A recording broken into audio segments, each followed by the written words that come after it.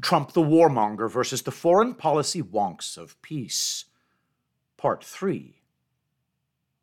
Don't look now, but all the usual suspects are gearing up to sell you the same whopper of a lie about Donald Trump they were telling you back in 2016. By Brian Cates.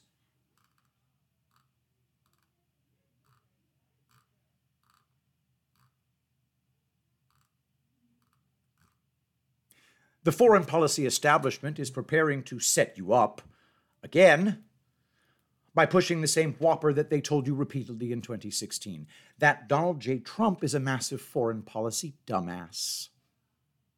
A bull in a china shop, a swaggering alpha male who would leave destruction and chaos all across the globe in his wake if American voters were actually stupid enough to put him in the White House.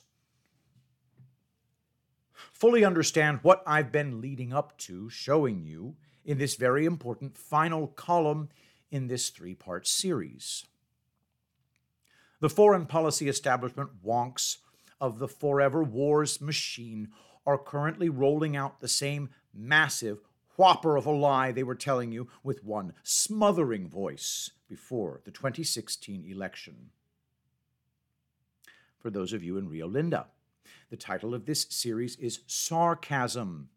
These people aren't really the foreign policy establishment wonks of peace. They are and have always ever been the foreign policy arm of the forever wars machine. Trump is not a warmonger. He's the exact opposite of them.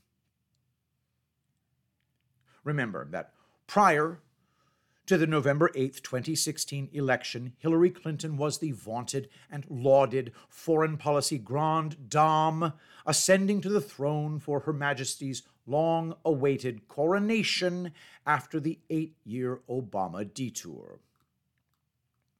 Donald Trump? Bah! He was just a has-been TV reality show star and an inveterate idiot whom nobody with any intelligence should take seriously when it came to crafting foreign policy or anything else. The foreign policy and fake news smart set were all in unanimous agreement that Trump only ran for president to flaunt and build his brand, and now he was like the dog who had caught the car and had no idea what to do with it. Thankfully, Trump's lunatic run for the Oval Office would end at last when American voters made the only sensible choice and sent Hillary back to the White House with Bill tagging along behind her. She was exactly the person the world needed to handle the important responsibility of U.S. foreign policy from 2017 to 2021, and then after her inevitable re-election from 2021 to January 2025. Now, back then, the critics did have some room to work with on the claim that nobody could take Trump seriously as the head of the U.S. federal government's executive branch that handles U.S. relations with other world leaders and has to deal with foreign hotspots and crises. Trump hadn't been president yet. In 2016, Trump was widely seen as an unknown quantity when it came to dealing with the heads of other nations. Despite the frequent foreign policy missteps of the Obama, Clinton, Kerry era from 2009 to 2016, a basic argument could be legitimately advanced that Trump had no foreign policy experience, and so it would be far better for American voters to go with the proven candidate who'd already held high public offices where she had previously tackled various foreign policy issues, even if she had done so quite badly. As Trump rose in the polls and wiped the floor with what was considered the deepest, most talented, and most experienced GOP candidate field in the party's history, incredulous establishment media and foreign policy mavens kept rubbing their eyes in abject disbelief and mounting horror. This could not be actually happening. Oh, but it was. Nothing they said with increasing fervor about the stupidity of handing the Oval Office to Donald Trump as the 2016 election approached was having any impact. Trump kept doing rallies and kept building his support, especially among disaffected traditional Democrat voters in the blue wall states, despite the best efforts of fake polling prior to the election to hide the growth of his base. The closer the election got, the more absurd many of the polls became. So, here's where I've been going with all of this, the point, where the point emerges behind this 3 columns long walk down memory lane. Ready? Here it comes. All the usual suspects are getting all their ducks in a row and are passing out their talking points as they prepare to face the threat of a Trump return to the White House. They are now telling you the very same whopper of a lie in the run-up to the 2024 election that they told you back in 2016. They are out to sell you the narrative that any of these people pictured below can be taken more seriously on U.S. foreign policy than that damned idiot, Donald J. Trump, referring to Tim Scott, Ron DeSantis, Nikki Haley, Vivek Ramaswamy, Chris Christie, Mike Pence, and Ada Hutchinson. Yes, they're getting ready to tell you, as the world descends into absolute chaos under Slow Joe, Trump is the last person who should be handed the keys to the executive branch. And once the illusion that any of the people pictured here are mounting a serious challenge to Trump for that GOP nomination next year is dispensed with, likely by the end of February 2024, the fake news and the foreign policy establishment will spend the next 8 months tirelessly claiming that Joe Biden is some kind of foreign policy genius who has just suffered from some incredibly stubborn bad luck, that's all. So he deserves a second chance from the voters and re-election. Oh, and that nobody can possibly believe that Donald Trump would do a better job managing U.S. foreign policy relations than Biden would. Only an unserious person would make this claim publicly. I realize when I say this that almost every political commentator out there fully expects Biden to be swapped out for someone else long before the DNC convention in Chicago arrives in August of 2024. But despite all expectations, that might not happen. And if they do swap Biden out for someone like Gavin Newsom, Democrats instantly lose on the foreign policy question because Trump has been president before. He does have extensive foreign policy experience as a chief executive, and Newsom doesn't.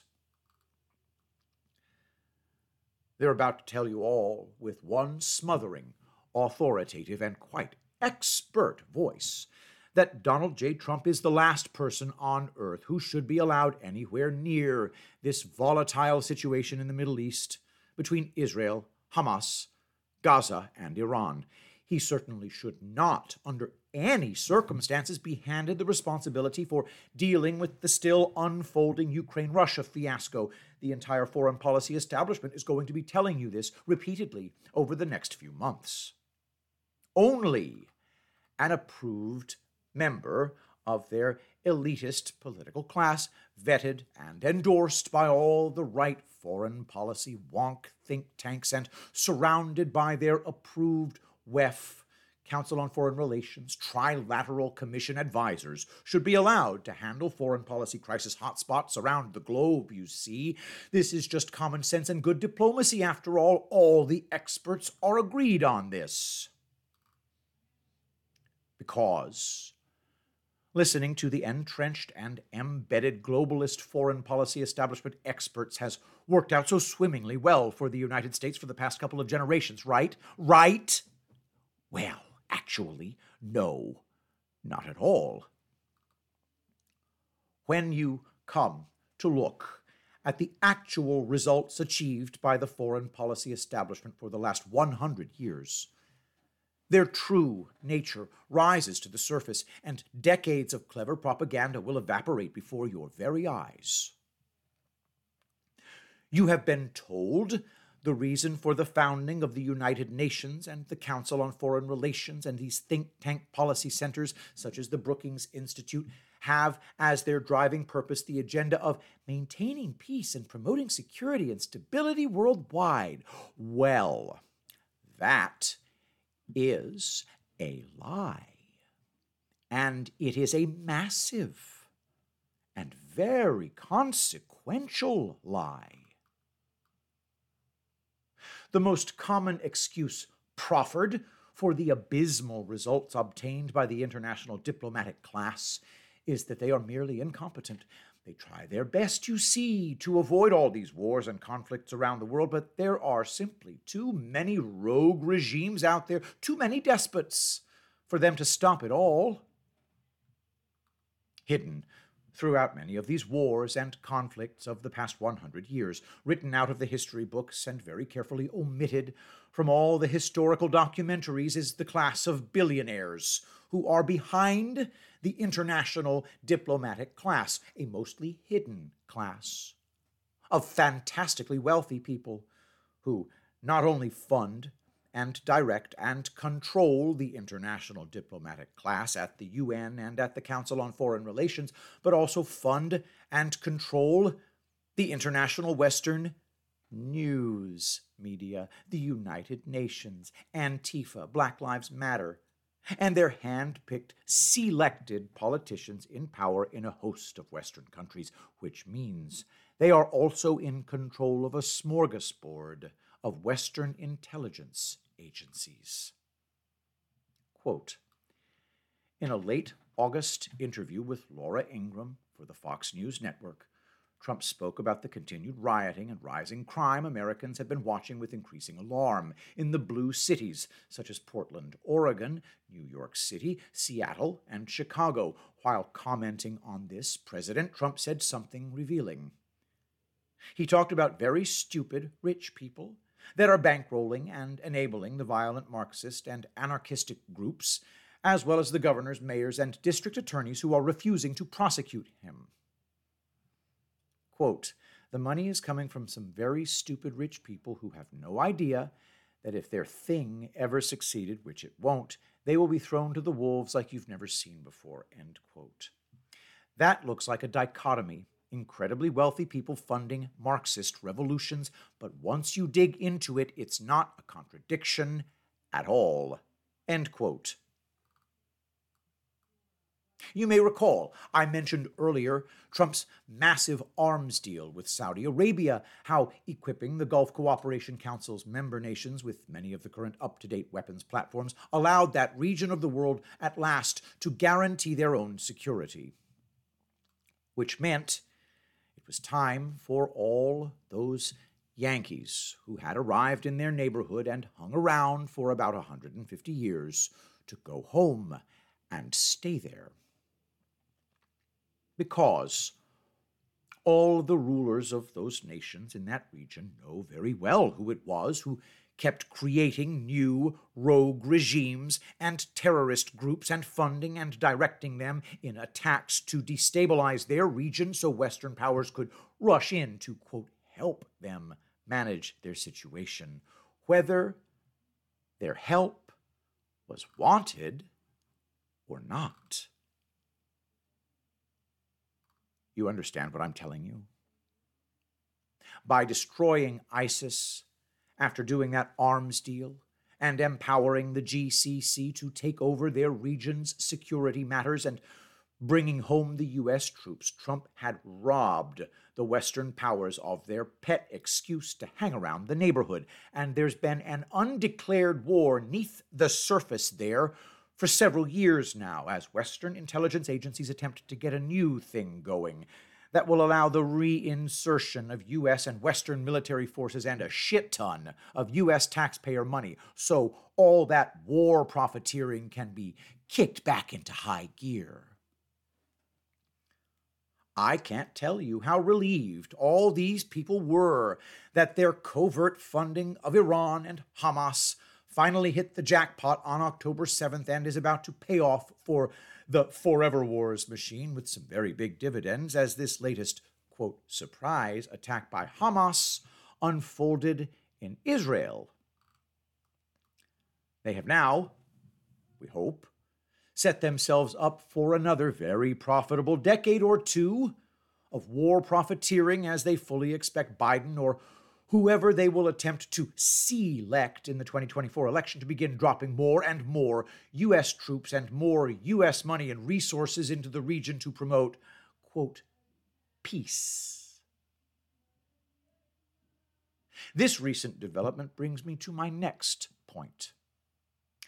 The most clever thing the Forever Wars machine did was disguise itself as the peacemakers of the West.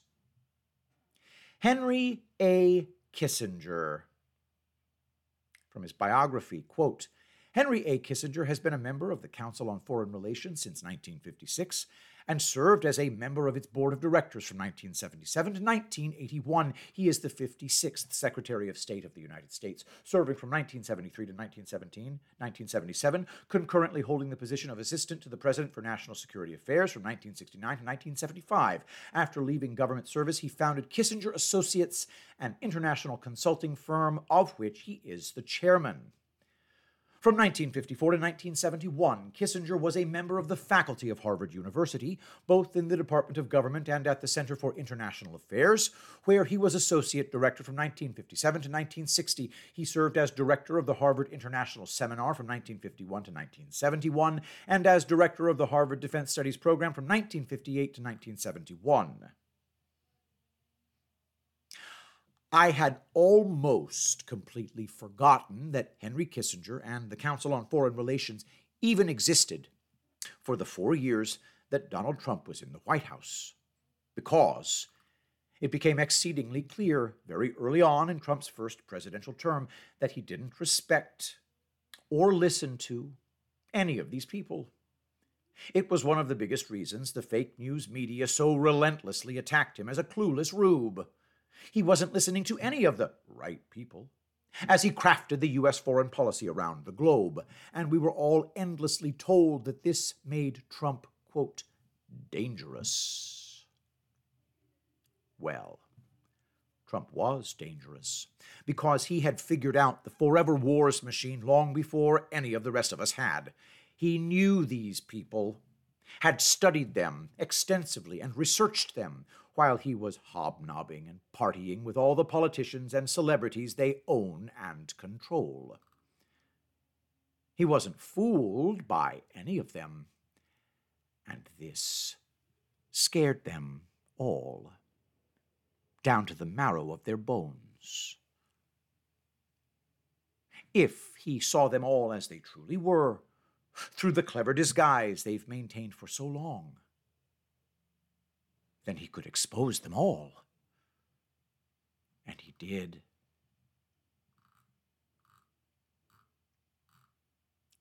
The faces may change every few years, but the horrible, rotten, terrible, no-good warmongering advice given by the CFR to world leaders never does. Nobody knew better than Donald J. Trump did that listening to these supposedly top-shelf foreign policy advisors and their arrogantly confident pontifications had led this nation's leaders into, in no particular order, 1, funding and egging on both sides in the intractable Israeli-Palestinian crisis for the past several decades, 2, surreptitiously backing both sides during the Iran-Iraq War in the 1980s, 3, the 9/11 attack and its bungled aftermath, 4, 2 forever wars in Iraq and Afghanistan based first on 9/11 and then on deliberate deceptions about Saddam Hussein's weapons of mass destructions, 5, an Arab Spring that descended into a bloody, monstrous nightmare in Libya and Egypt and Iran, 6, getting involved in an absolute genocidal quagmire in Syria that dragged on for years, 7, a CIA-backed coup in Ukraine in 2014, as the culmination of a reckless and ruthless expansion of NATO right to Russia's doorstep, which led directly to this currently ongoing Russia-Ukraine conflict, and now 8, the blowing up of a new round of terror attacks by Hamas and retaliations by Israel as the usual suspects continue to send money and arms to both sides.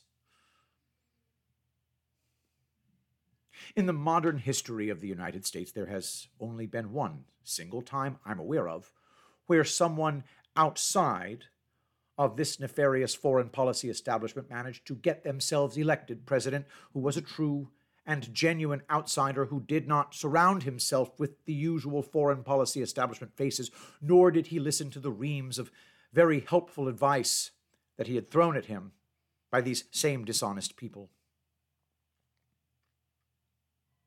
Even the sainted Ronald Reagan was not able to escape the nefarious influence of the foreign policy establishment, though he sometimes stuck to his principles and went directly against the advice of his own advisors.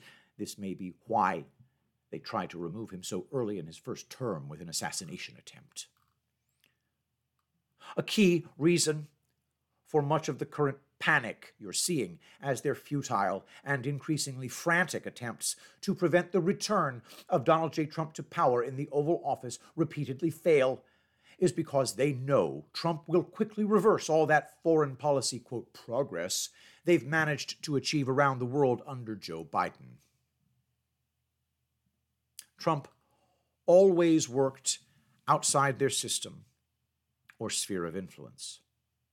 That's why they often only belatedly found out what he was actually up to when it was too late for them to get in there and sabotage it. How did those Abraham Accords mysteriously come about anyway?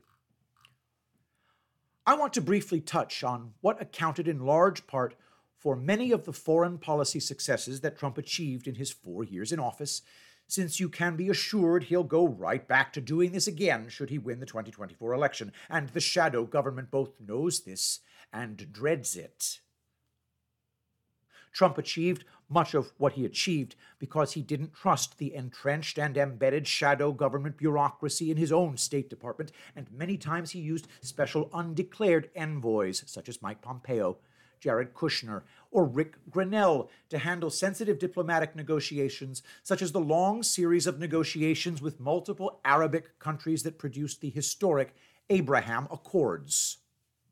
The same accords that Biden and Antony Blinken and Jake Sullivan have now put into direct jeopardy with their dumbass foreign policy moves, which have included freeing up billions in frozen Iranian assets and sending hundreds of millions of humanitarian aid, quote-unquote, to Gaza. I guarantee if Trump had tried to run the initial contacts with Kim Jong-un, the Abraham Accords agenda, or the Kosovo-Serbia agreement through the diplo-dunks of the U.S. State Department, the same embedded and entrenched double agents for the shadow government that fomented the Russia collusion hoax and did everything in their power to thwart his foreign policy agenda, would have enthusiastically sabotaged each of these initiatives if they had been given the opportunity to do so. And Trump was very well aware of this,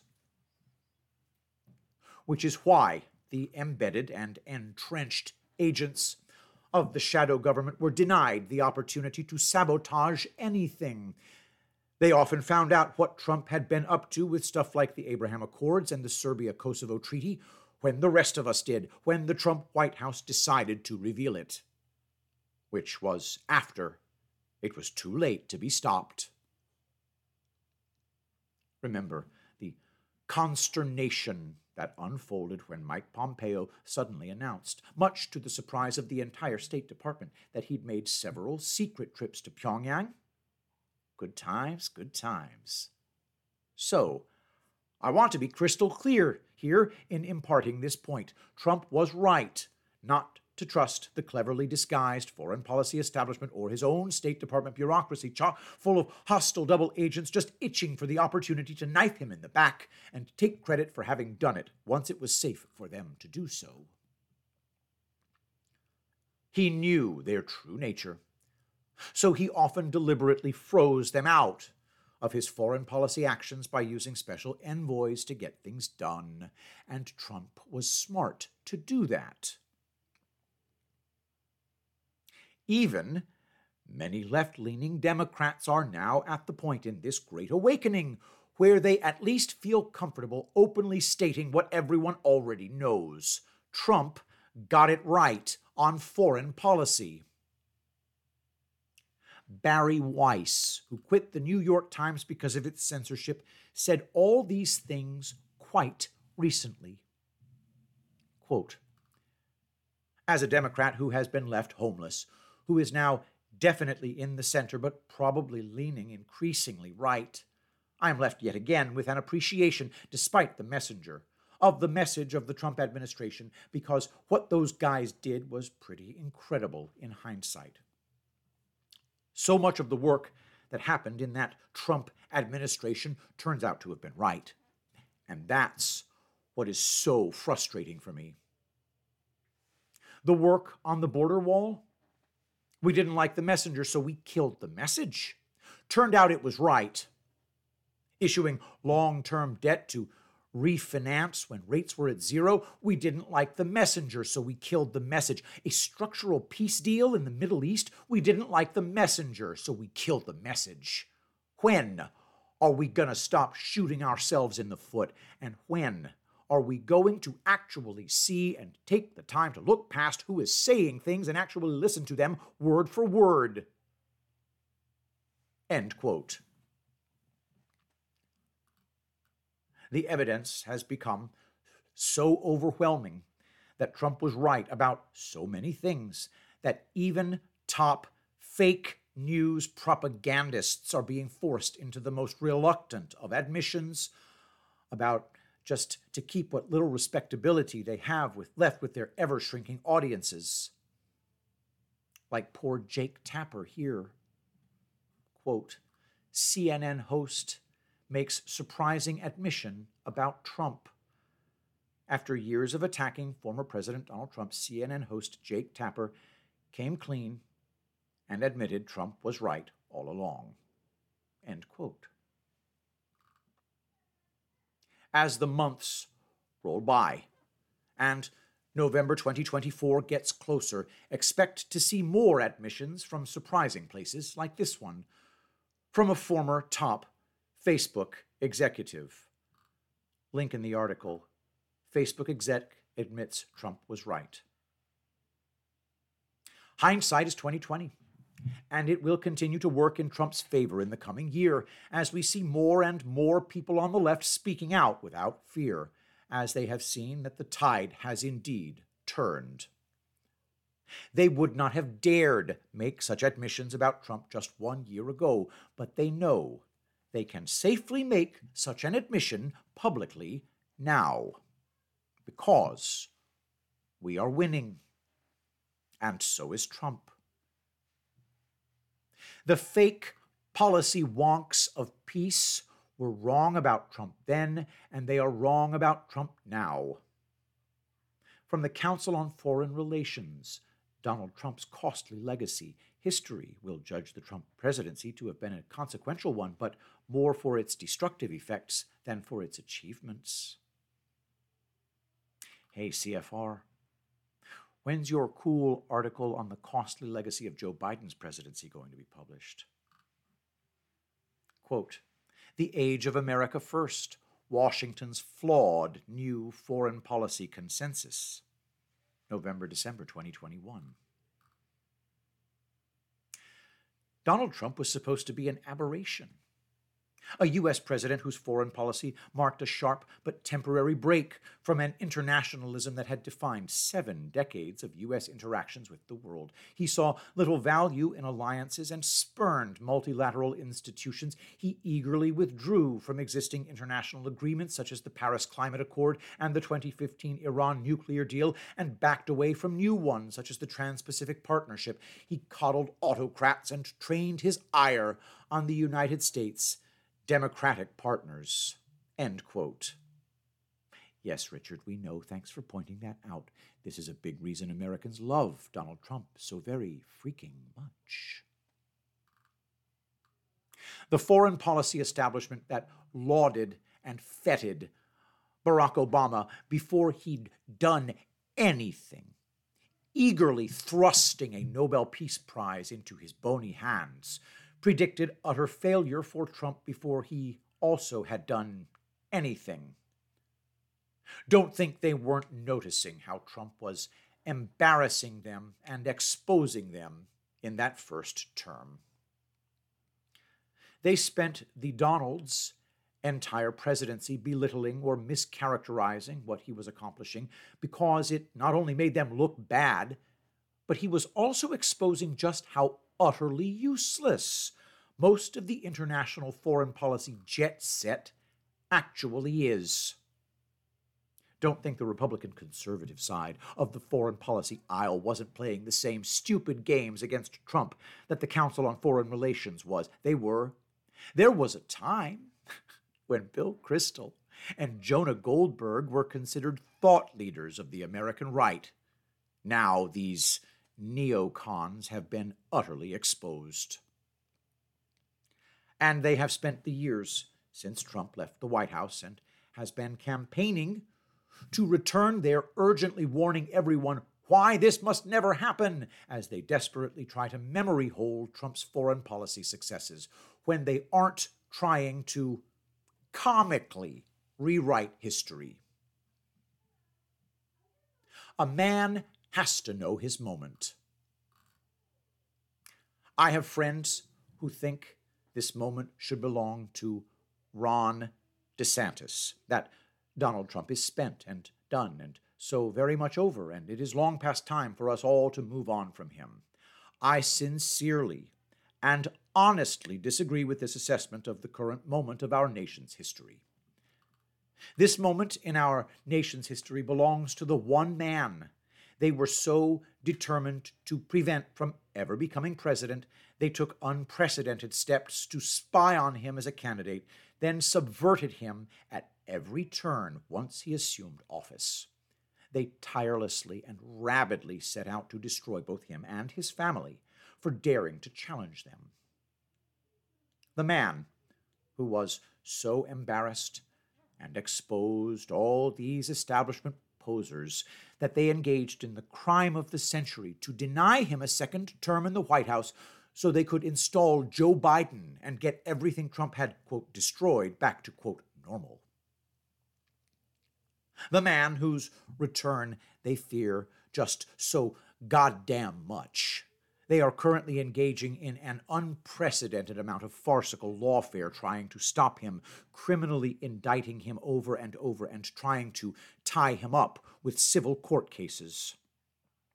They do not fear Ron DeSantis, nor would they put out even a quarter of the effort to destroy DeSantis, as they have with Trump. They've put so much time and effort and resources into taking down Trump that their cupboard is now bare. They've deployed all their assets, and their assets are failing. He is still coming, right at them. They can't stop him. No, this is Trump's moment, and Trump knows it. God bless you all. And thank you for reading.